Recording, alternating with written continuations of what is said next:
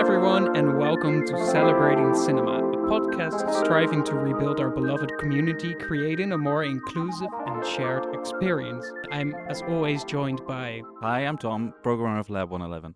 And I'm Kiriko, I'm a filmmaker and writer. And today we have a very special guest amongst us.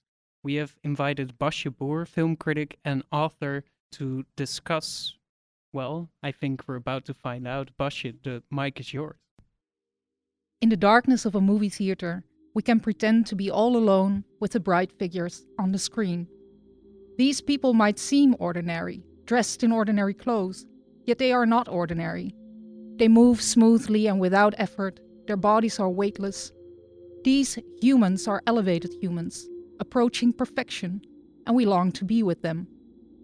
In the darkness, we can imagine we are with them, at least for the duration of the movie. Cinema offers a distinctly erotic experience.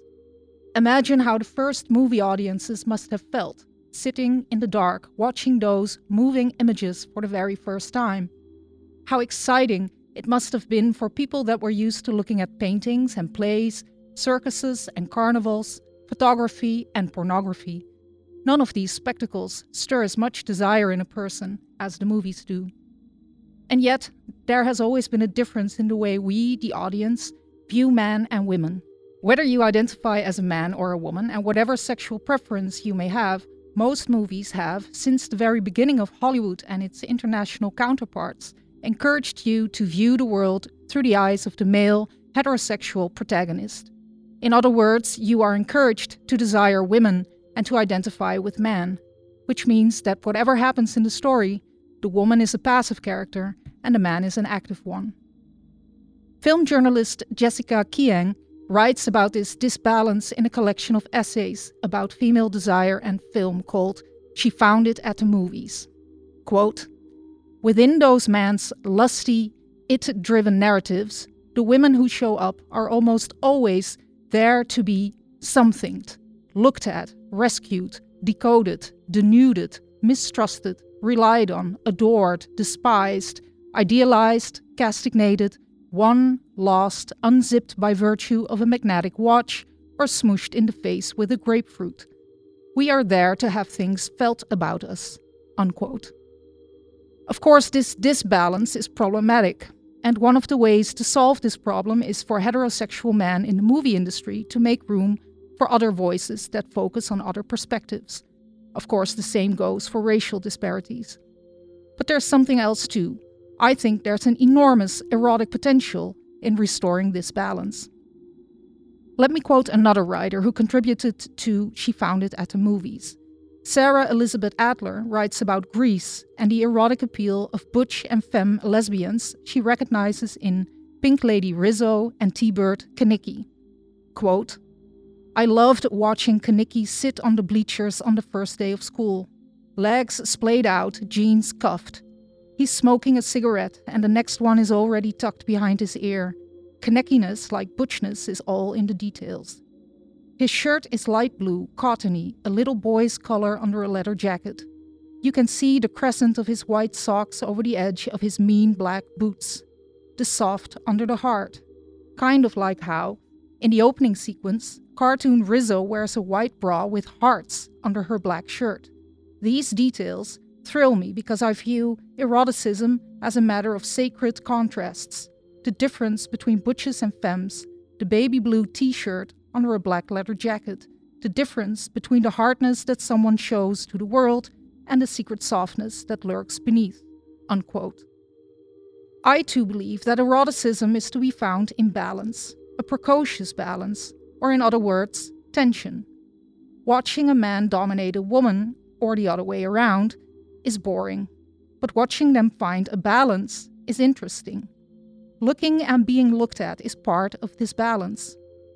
We have looked at women endlessly, and we have looked at men looking at them. Now, wouldn't it be interesting to have these women look back, or to let them tell you about what it is like for them to be looked at? Which is not just fair or feminist, it's hot. One director who has always been interested in telling stories about what it is like to be looked at, and who turns those stories into gorgeous, sensual movies, is Sofia Coppola. She invites us into worlds that are filled to the brim with pastels and pink clouds, cakes and champagne, pretty faces and soft voices, sparkling diamonds and the finest clothing, only to show us how passive the women and sometimes men are that inhabit them. Her movies are melancholy, light-hearted, funny and sensuous, and in The Beguiled, in which a wounded corporal is placed in front of a group of women of different ages, she not only tells a story about balance between the sexes, or actually a downright battle of the sexes, a power struggle, but she also shows us how to tell a story that is balanced out. The women desire this man, he desires them. We sympathize with all of them. This gaze is neither male or female, it's just horny. Well, where to start? Well, first of all, thank you for this beautiful cold open. It was, first off, very sexy. Okay, thank you. Yeah, I think we all watched The Beguiled in the past week. Miss Martha! Miss Martha! Is he dead? No, get him inside. Quick! You're our most unwelcome visitor, and we do not propose to entertain you. You'll find them easily amused. You won't be here long enough for that. How did you end up in this place? Why are you so interested in me? I admire your strength. I'm just trying to give them what they need to survive in these times. If you could have anything in the world, what would it be? To be taken far away from here. Come with me. He seems to be a sensitive person. Does he? I have to admit, Sofia Coppola was my favorite director when I was a teenager. Mhm. And now, with you reading out this cold open, it has perhaps become clear to me why that is and why I was so attracted to her films. But it was the only film that I hadn't seen, films that she had made. I don't know if you had seen it before already. Yeah, I saw it when it got released in Cannes, and I already thought it was very interesting, but maybe more as sly comedy. And I really appreciate you seeing it in this context, which does make it maybe even more leveled than I already thought it was. Mhm. I'm wondering what you thought of it, Kiriko. I find it interesting how you say that it is a balanced way of how the female gaze and the male gaze mirror each other, because I'm not sure if that's the experience I had when I was watching it, especially because I felt there's this huge flip in the film almost towards the end when the wounded soldier, what is he? He's a corporal. He's a corporal. He's Colin Farrell. It's not He's- just John he's- McBurney? Yeah, Is his he's, name? he's, Yeah. he's Colin Farrell. where he gets pushed down the stairs and then all of a sudden becomes the man that we all fear and the man that we hoped that he wasn't and the man that is essentially, eventually, always every man in how I experience stories and movies, but also partially in life, of course. Mm-hmm.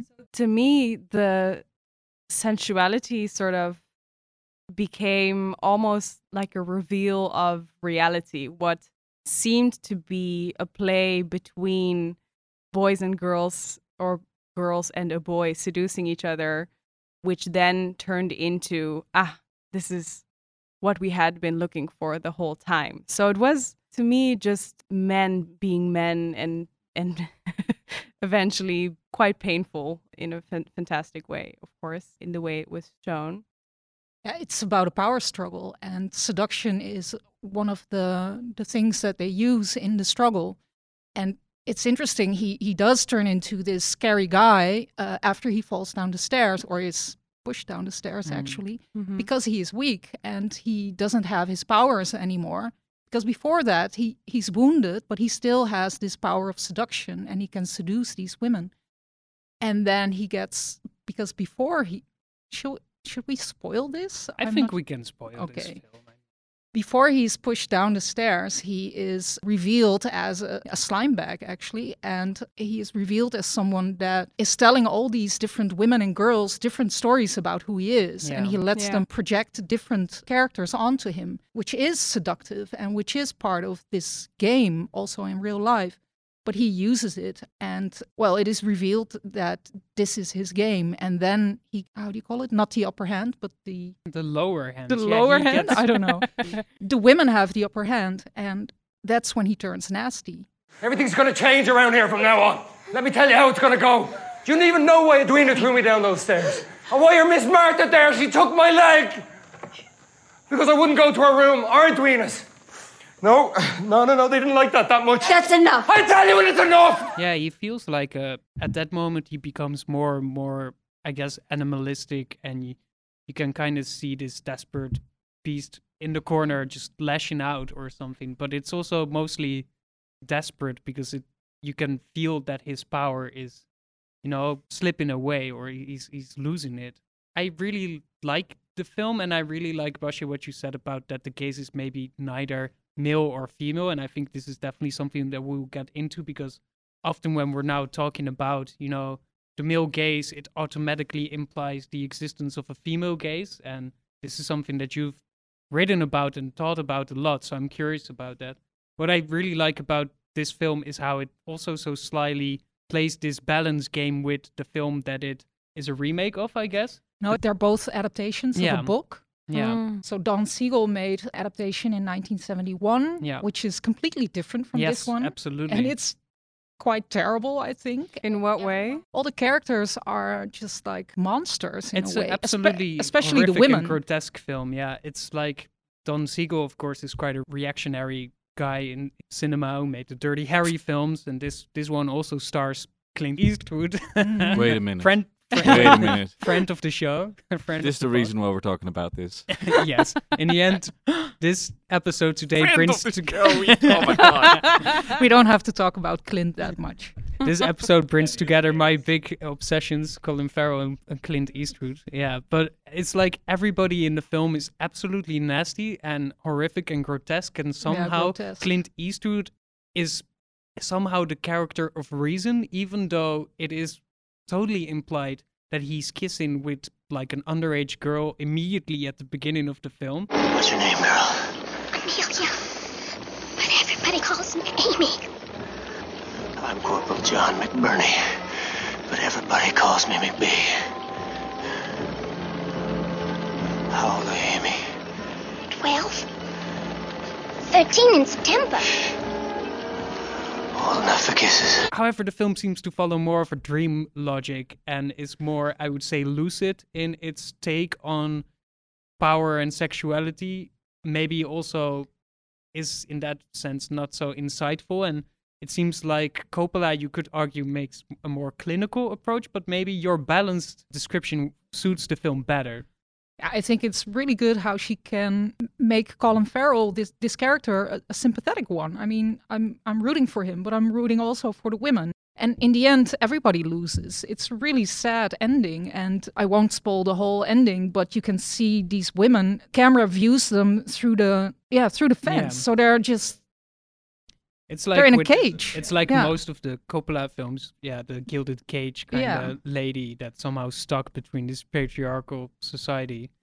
But the thing is, I always thought that her films were about luxury and privilege and how you can get trapped in those things. But now I thought maybe it's also about how you can get trapped in civilization. And here you have this soldier who represents war and the most. Oh yeah, he is there to play a boys' game. Like the American Civil War is playing in the background. It's like the machines of history are grinding, and it's the male population that is, operating the machines, and that's the driving force of history. And then you have that little oasis that is kind of forgotten in time. Yeah, and this oasis represents education. I mean, what is it actually? Yeah, it's a girls' boarding school. Yeah. So it represents education, and they're really refined, and they dress up, and it's this female softness and civilization. And then this man comes in, and he represents aggression, but also sex. And they're really interested in that. And you have in the beginning this scene where Nicole Kidman, who plays the director of the school, she's washing this wounded corporal, and she's really turned on, and you can really tell that she's turned on, and we are also watching the body of this man. So that's a really interesting scene. I never see scenes like this where And she is the one who can repress it the longest because she's the oldest. Mhm. So, and then there's the different stages of all these women who react different. But she's the one that I love that scene actually. yeah. She keeps washing him. I saw I was looking up trivia. Apparently, she was washing him for 2 hours because the scene took so long to shoot. He was really, really dirty. He was really dirty. Colin yeah. Farrell was being a very, very Yeah. dirty guy. Uh-huh. Yeah, well, he wasn't allowed to wash his hair during production. Colin Farrell always looks like he doesn't wash his hair for production. So. What did you think of the film? I thought that balance was really interesting. The thing that we keep on returning to discuss is that it's so odd to see that your sympathies for these characters keep on flipping constantly. I found it was very interesting that you said, Kiriko, that he turns up to be prototypical angry gentleman in the end. Because for me, I was looking at it, if somebody cuts my leg off, I'm gonna be fucking pissed. She had no choice. I mean, Yeah, but did she? She had We're no not choice. really He sure. doesn't know that. He doesn't know that. No, and still, I think maybe we're supposed to not be sure about that. Yeah. Because she has that's that line, true. get the, Get the anatomy anatomy, book. which is And one of it's- the funniest lines. Yeah. in the Yes, film. and it's really like this funny horror movie Yeah. all of a sudden. You need to remove it. The leg is badly broken. I can't repair it. I'm not a surgeon. He's losing so much blood. The leg will mortify by the morning. What do you want me to do? Do you want him to die? No! Edwina, look at me. I need rags. I need chloroform. Go to the smokehouse. Get the saw. Now. Hurry. Hurry! Quickly. He's losing blood. Edwina, bring me the anatomy book. And who knows if that anatomy book is any good anyway, right? It's like- so yeah, you don't know. And Slavoj Zizek would have like a ball thinking of ways how to, compare this amputation to another thing or whatever. Yeah, I he'll mean- probably bring in Only God Forgives and how the cutting of the hands in that movie is also the castration of the man. And so on and so on. That reading works for the film as well. And then he turns out to be this beastly, desperate, sickly guy. And it's sound. I think it Yeah, I want to point out one really specific thing that I think made that balance work so much is that she leaves out so much. Mhm. There are moments where you actually think like, wait a minute, has he been talking to her in another scene? Hmm. No. So there's like these, apparently he's already meeting all these girls outside of the scenes that we see, which makes it incredibly ambiguous. So you have to sort of fill in the blanks, and that makes that balance, I guess. And it also makes you one of the girls there who is trying to find out who has been talking to Exactly. Right. Yeah. It's to like the summer man. camp, and some of the people are going over to the other cool room where there's like the boys or the girls, and maybe you are not, and you're like, wait a minute, am I Is now this a left summer out? camp trauma? No, not at all. I'm just now generalizing summer camp movies, I guess, but the film kind of plays like a summer camp movie sometimes. Yeah. Bush, you were saying that this kind of balance is quite rare in cinema, and that it's also, frankly, quite hot and exciting because there's this totally new kind of tension that we're now also exploring how well the film tries to portray that. But, The Beguiled is a quite recent film. It's only a couple of years old. I'm wondering if there's any other films that it made you think of, or some other maybe older films that have that tension for you, or show that balance, or give you those same feels as that The Beguiled can give you. I don't know if The Beguiled gives me feels per se. I think feeling it's the feels. it's interesting to talk about this subject and to have this film as an example. Yeah. I don't think it's a erotic movie per se, No. but it's interesting and it's good. But there's this one film that I keep returning to, and I know you all like it. It's called Dirty Dancing. Now I had the time of my life. No, I never It is Feels. hot. It's yes, feels. But it's also very interesting, and I really liked it when I was a child. This is a film from '87, so it came out when I was 7 years old. But I remember watching it on VHS, I think. And I even taped all the songs, and I knew this movie by heart. And then I forgot all about it when I was a little bit older. And I only recently, or let's say 10 years ago or something, I rewatched it and I thought, this is a really good movie. And I don't think it's really well directed or interestingly directed. It's kind of bland and serious in a way. The tone is strange in a sense.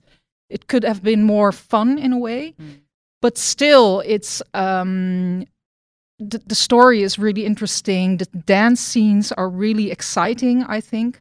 I was watching a scene this afternoon. It's when Baby, the leading protagonist, she walks into the room where they are all dirty dancing.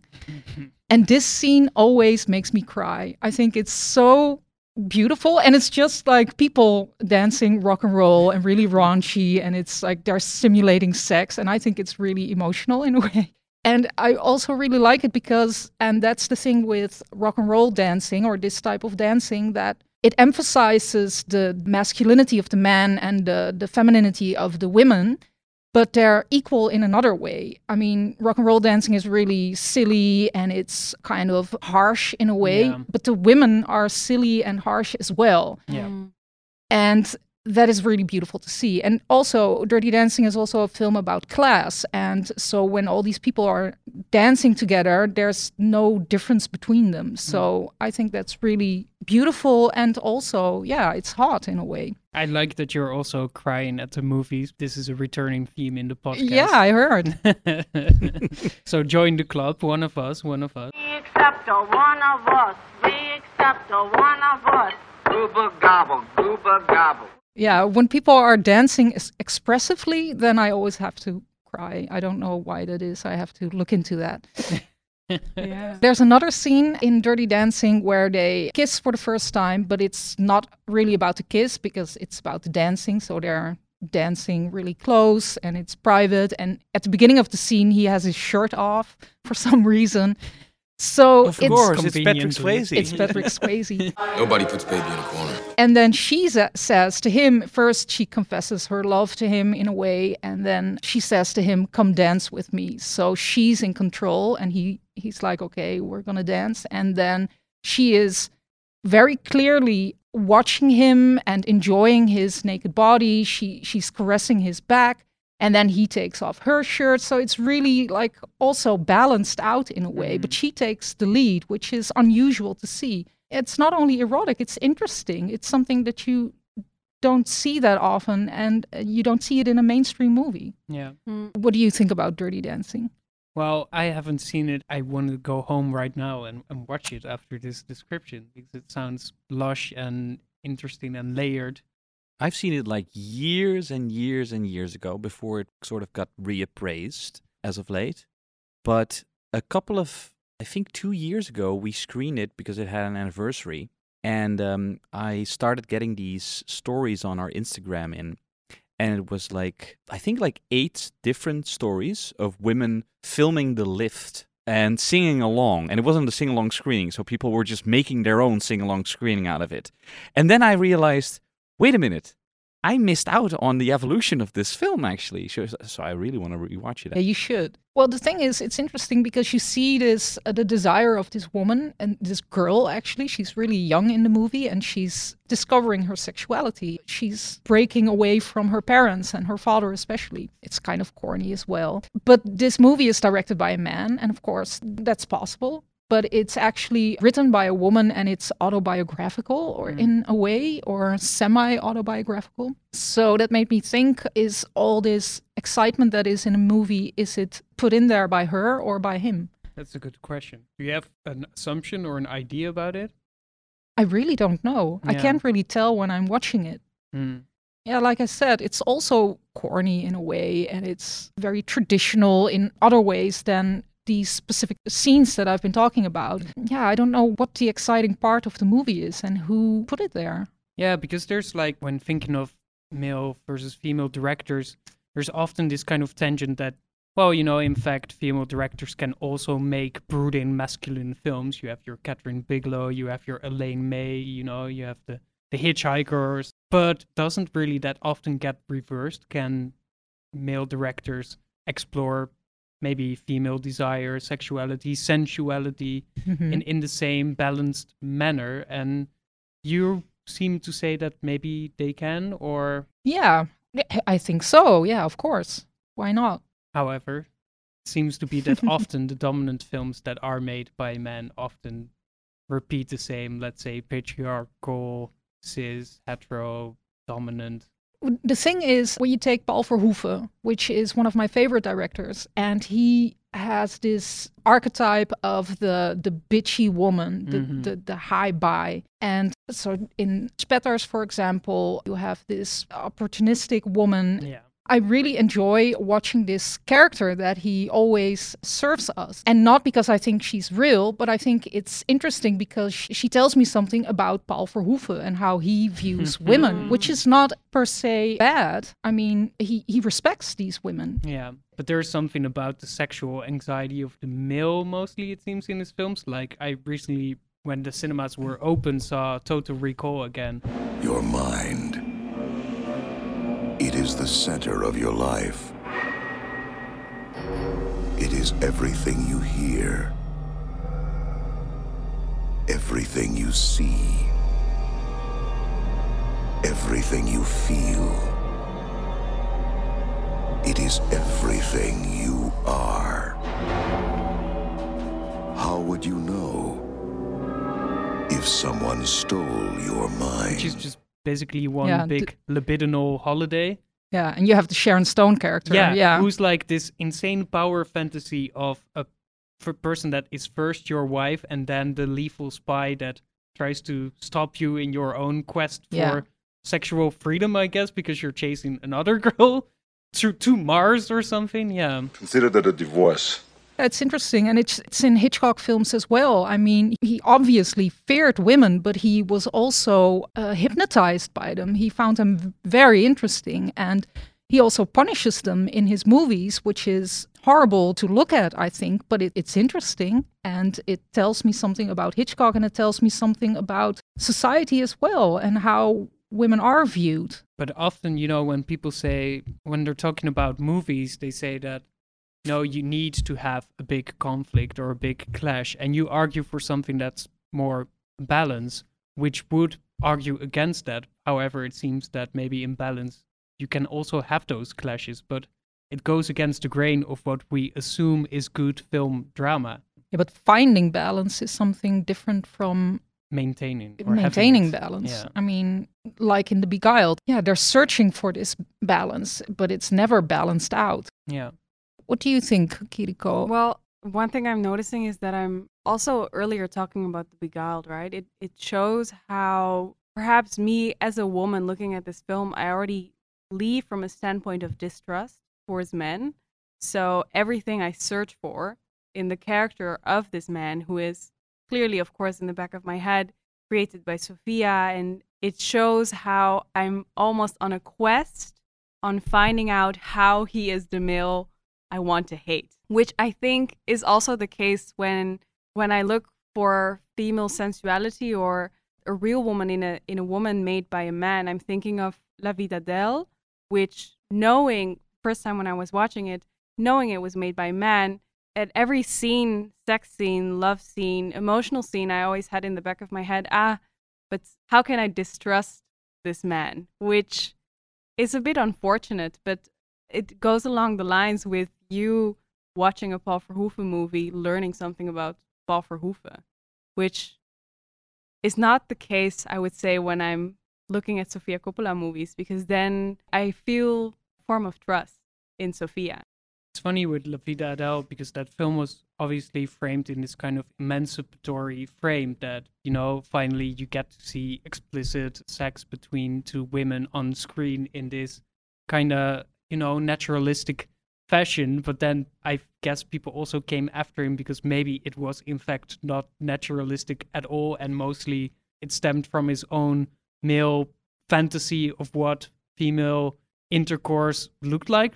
And then I guess you maybe are kind of proven right. Subsequent films were only about just looking at bodies and gazing, which might be fine in itself. I'm actually kind of looking forward to going to see all the Mektoub films because everybody hated them so much. And that last one was apparently a shit show. Everybody in Cannes was so over it that now But I that think... also had to do with the fact that Kashish he was really controversial at that moment as well. Yeah, but it's like maybe there is merit in it from the standpoint that Basje gives, that like, okay, Paul Verhoeven is upfront Paul Verhoeven. You can see his films in the sense at face value and take out of them what you need from them, or appreciate also the, let's say, in quotation marks, problematic aspects and give them value and analyze them. Same goes for Hitchcock, so why not for Kashish? But I mean, yeah, with La Vida Adele, I can sense that you are somehow... I think I'm split down in the middle. I think Kashish or La Vida Adele is not the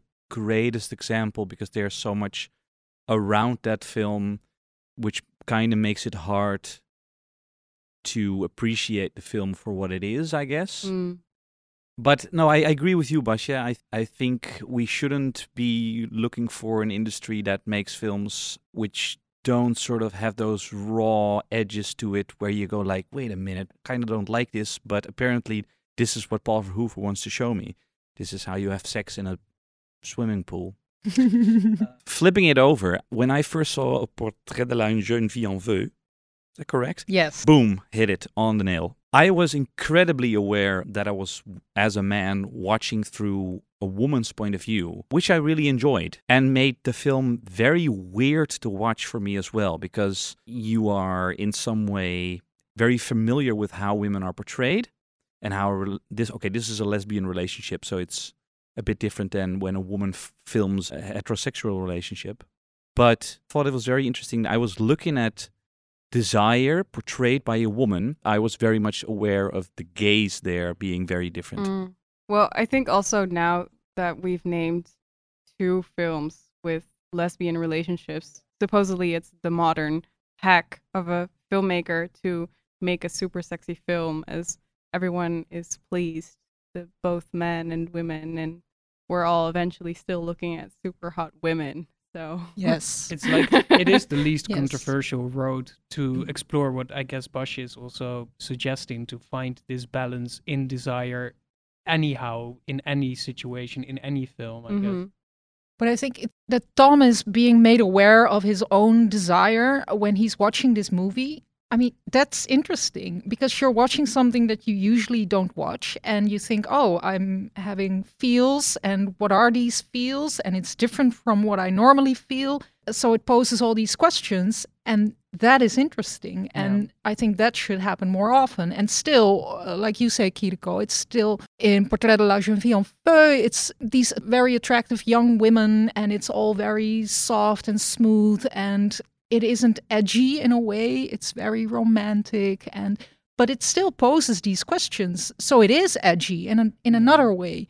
We should have more movies like this one, or in different ways and from different female directors and on topics that we aren't used to. Yeah. Agreed. Did you see that film, Basje, The World to Come, which will No. also screen at IFFR Yes.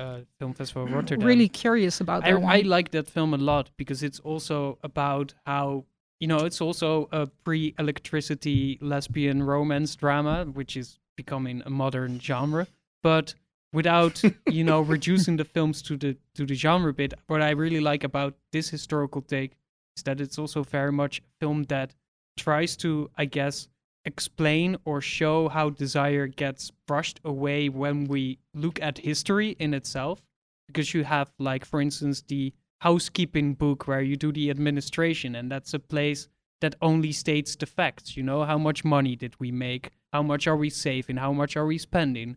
And it leaves out all of those complex feelings that also compose and make history, and that we're, all living through and forgetting from other people. And that film kind of highlights that. And I really like that because it also super consciously says, we're often not thinking about desire in relation to history, which is something that I guess all of these genres do. But this one tries to kind of transcend that a bit.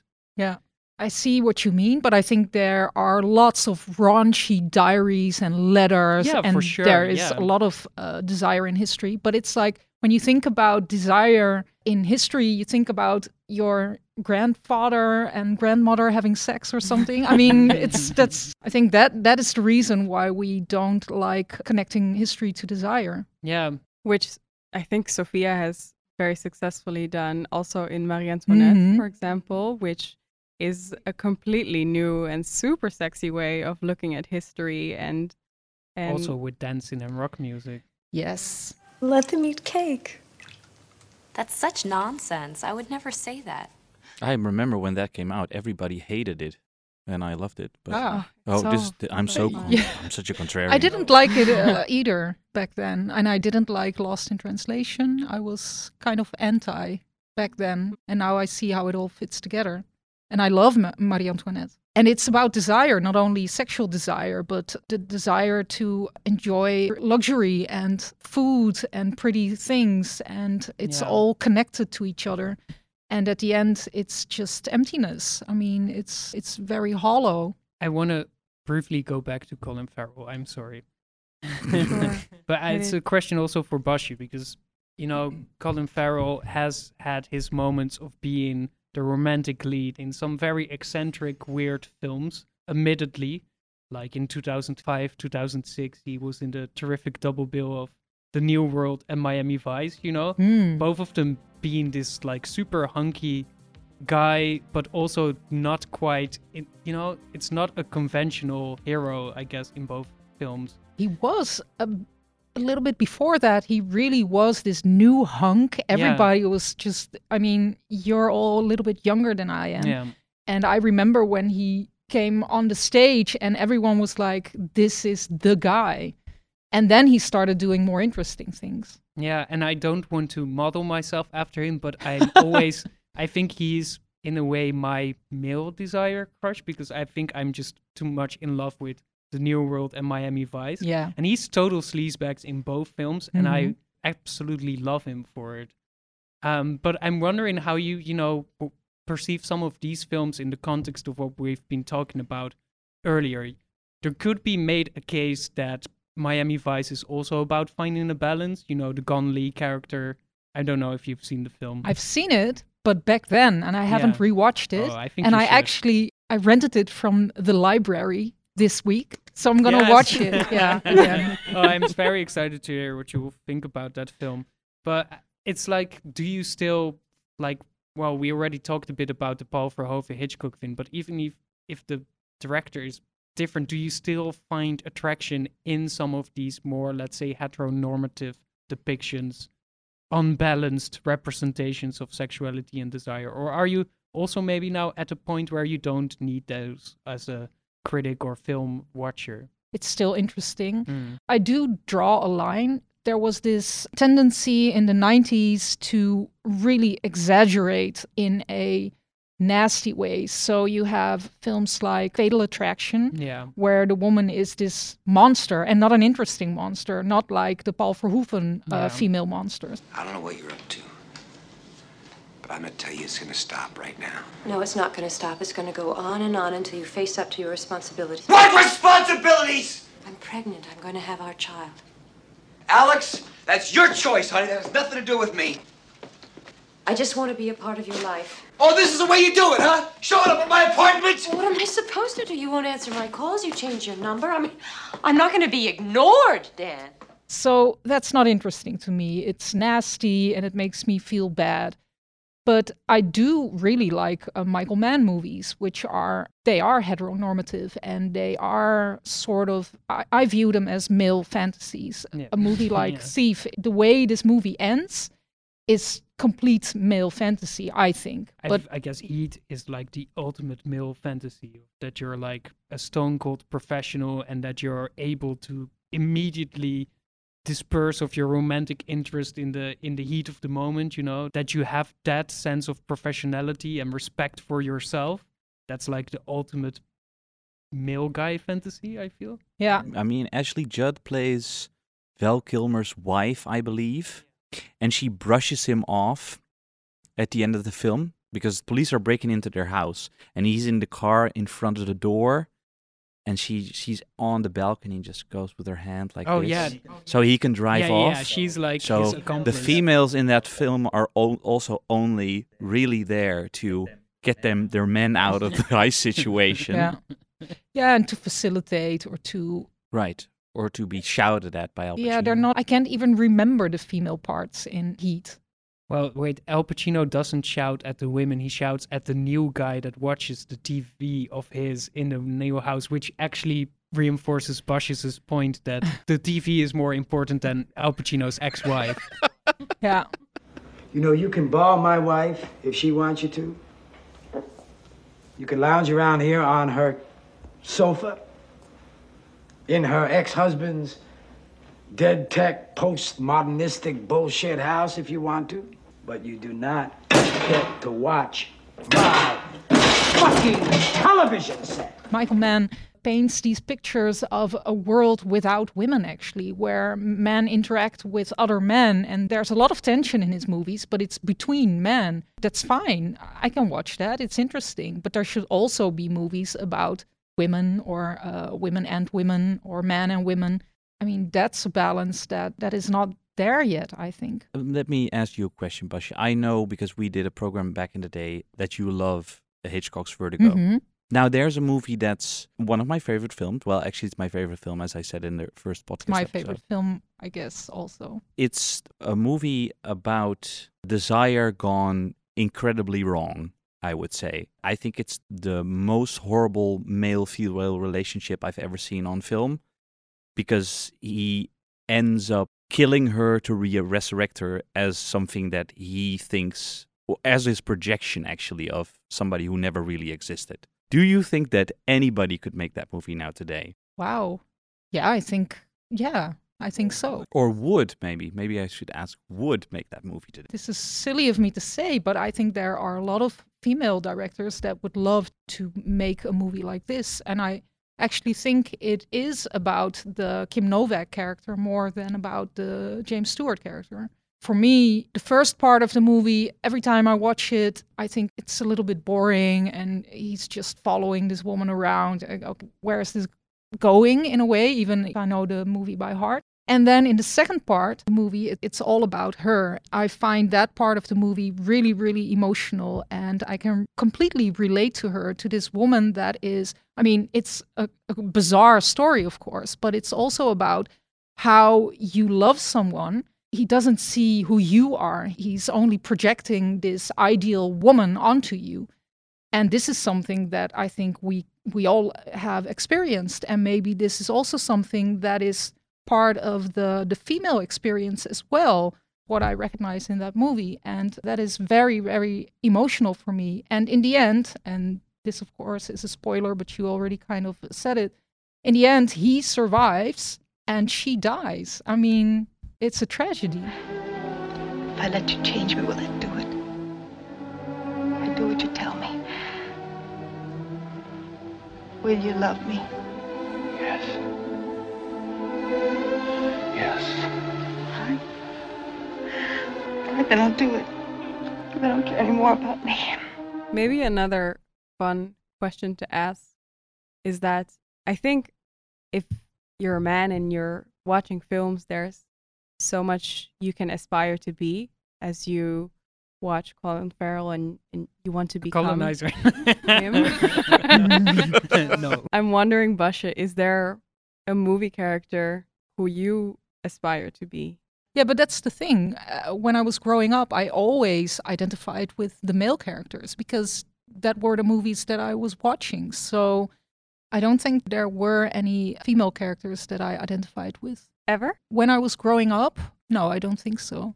Do you think if you would have been born now, you would have had a better identification with what you see on the screen? Yeah, I do think so. Because of course there were female characters as I was growing up. They were more to look at than to be. So all the Disney princesses, they were really pretty, but I never aspired to be them. And the male protagonists in children's movies or the movies I watched growing up, they were more interesting. They were going on adventures and they were more like me in a sense. I mean, I didn't see myself as a Cinderella.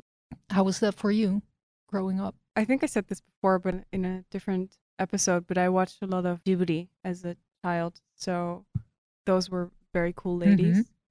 But I'm trying to think of examples of more recent films or films that I've seen as an adult, whether there are any lady figures who I would aspire to be. And I can't really think of anyone now, but maybe later. Could there ever be one which you could aspire to, which was directed by a man? Or because you said that you look at those films sort of fearing that you're looking through the gaze.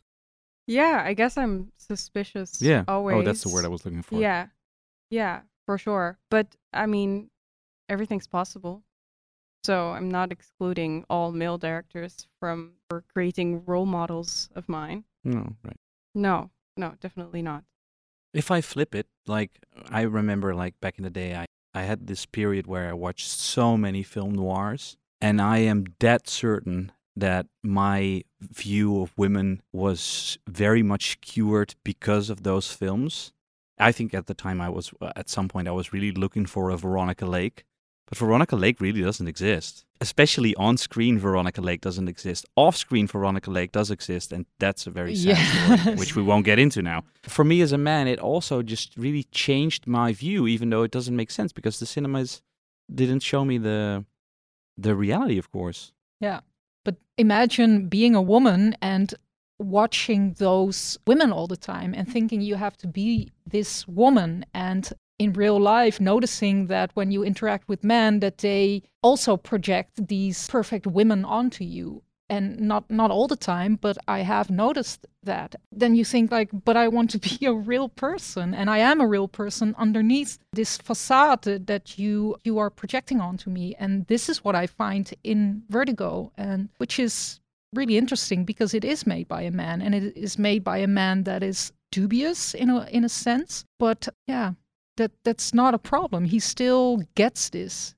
Sometimes the more dubious figures are able to they're maybe more frank in breaking down that process, and if they're also talented directors, they can make insightful what that process looks like in a sense. If you say Clint Eastwood right now, I'm gonna fucking Abel Ferrara at the moment. There we go.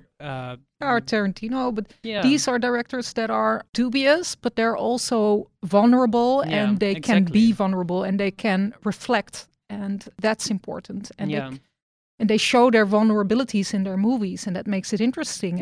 And commendable. I mean, like, sometimes I look at an Abel Ferrara film, and you kind of feel like this is a preemptive pre-cancellation film of his that just tries to, preemptively try to explain why he is actually all right, and this is just part of who he is, and it's just a ticking time bomb. Like, it's a different Hitchcockian process. But maybe that's just also the pure quality of his films, would you say, this vulnerability in dissecting his own desires and projections and making that insightful. And I think that ultimately maybe that is one of the things that also makes me really click about film, is when they make these kind of abstract processes tangible and make you feel them as well by proxy, which is, I guess, what most people also, like you, Tom, picked up in Portrait of a Lady on Fire, right? It's so conscious of looking and being looked at and what that means and what that does and where that leads you. Yeah, and I think Celine Sciamma, that she's finding out how her own desire works. And you can see that when you watch that movie. It's about what she finds erotic or sensual or interesting in that sense. And this is what you're watching. And, well, it's very beautiful, to say the least. The flip of that is, of course, I think Claire Denise Beautreveil, which is, well, there we go with another homosexual relationship, but that also has the same gaze thing going on for it, where she's also very much exploring what sensuality is and desire. Yeah. But all her movies are very horny, I think. No, all of them. Way horny. This is her language. Yeah. It's like, what is happening? I don't know, but it's very, very horny. I think she's like quintessential French in how much she just likes the body, and like, even her vampire film is just like, I mean, vampires are always kind of horny, but she makes it extra messy and bloody. Yeah. There's one movie I wanted to talk about. I don't know if you've seen it, but I think Jane Campion's movies are about desire and are also sometimes quite horny. But then there's this one erotic thriller she made in 2003, In the Cut with Meg Ryan. Have you seen it? I haven't seen that. Hey, listen. I could be whatever you want me to be. You want me to romance you, take you to a classy restaurant, no problem.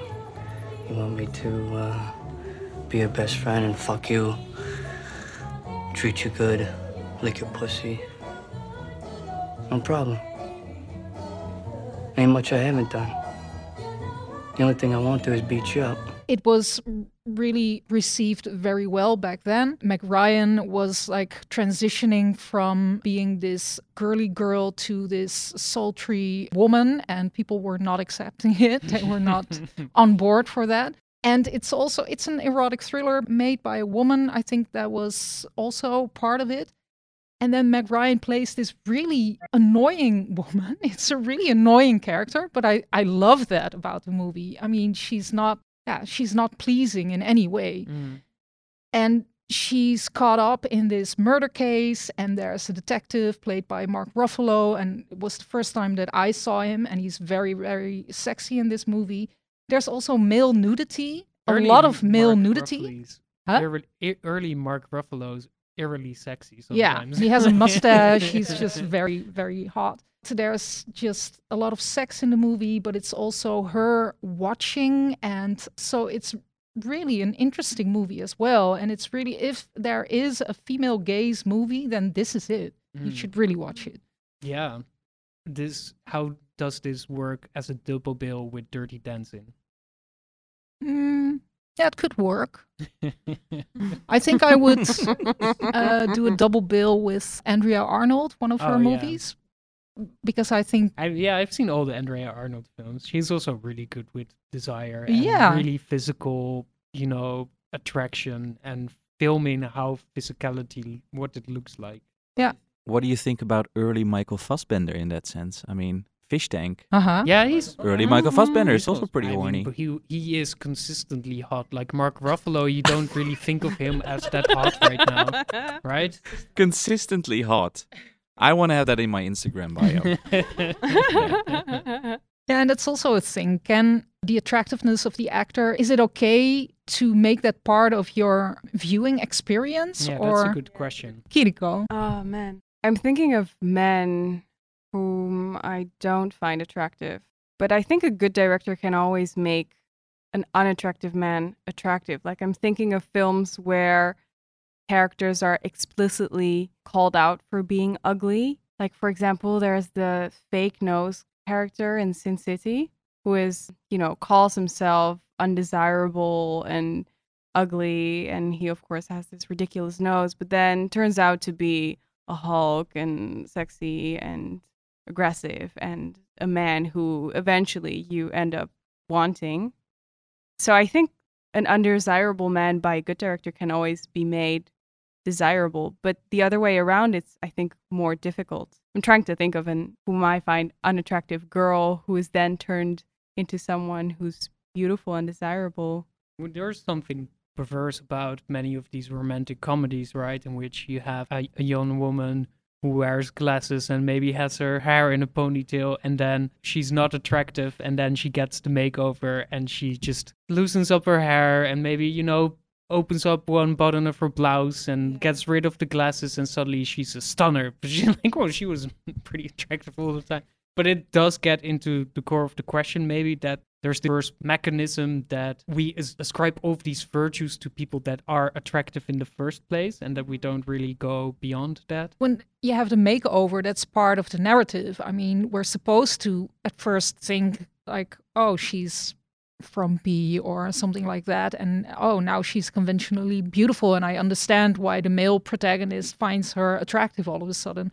I mean, it's the director leading us to that conclusion. But what about our own desires that are not part of the narrative? I mean, like I said, Colin Farrell was this really attractive actor, and he was not only attractive, but he was a hype. So I went along with the hype. And the movies he was in, even the bad ones, I found interesting because he was part of it.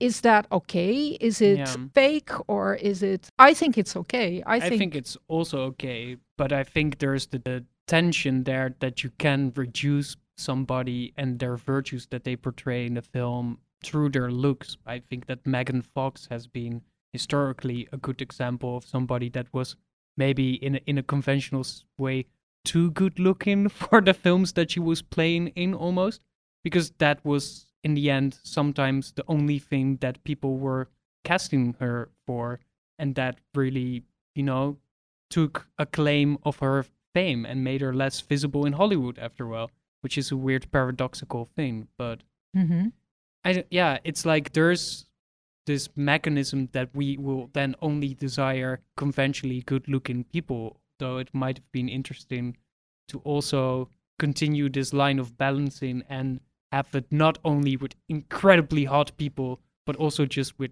very ordinary people. I would almost say that Megan Fox is maybe a satire of somebody who is good-looking. Well, that's your opinion, I guess. Absolutely. That's how she's cast in Jennifer's Body. Yeah. Exactly. Yeah. And that was good casting. That was good casting. Yeah. Very conscious. But usually I go for the more, not the hunky types. So doesn't have to be that conventional. I mean, yeah. But Tom, what do you think about desire being part of the viewing experience and your experience of the movie and your opinion of the movie? Harking back to what I said about Portrait, I enjoy that very much. I find it very interesting to be aware of a sort of layer in between me and watching the film, like the prism of my experiences, which shapes me. And the funny thing, of course, is that in that prism are also films, as I said, with the Veronica Lake problem. Veronica Lake problem. Yeah, well, it is a Veronica Lake problem. It's like, it shows you while you're watching a film how films also very much influence you in real life and how those desires get molded in very, very odd ways. And that I was very aware of. Also, not only watching film, but also very much in interacting with people or falling in love with women, which many times I've fallen in love with a woman where I at some point realized that I was projecting something onto her, which wasn't even there. Yeah. Well, that was the end of my story. And on that note... One of the things that we are talking about today is desire and sex. And the things that relate to sex, not maybe directly, but is food. And on our next episode, we will be talking about food. Wow. And how that relates to sex in a way, because the movie that we will be watching for our film club is Tampopo, which Basje has probably also seen. I have never seen it. Oh, and I think here's you your will chance. love. Yeah, but movies like that make me so hungry. I can't watch those. Hungry and horny. Well, it's because Tampopo is such a strange movie that it almost makes you experience the sensuality of eating something in a very sexual manner. Tampopo is part of Celebrating Cinema Film Club. We're going to watch it for our next episode. Basje, you can immediately join because you haven't seen the film yet. Then you can look out for our next episode. Thank you so much, Basje, for being here at the Celebrating Cinema podcast. Yeah, sure. And thank you to all of our listeners for joining us for this episode. As always, you can write in with your questions or stories to celebratingcinema@lab111.nl. And for all our show notes and our ever-evolving list of films mentioned at celebratingcinema.com. Till next time.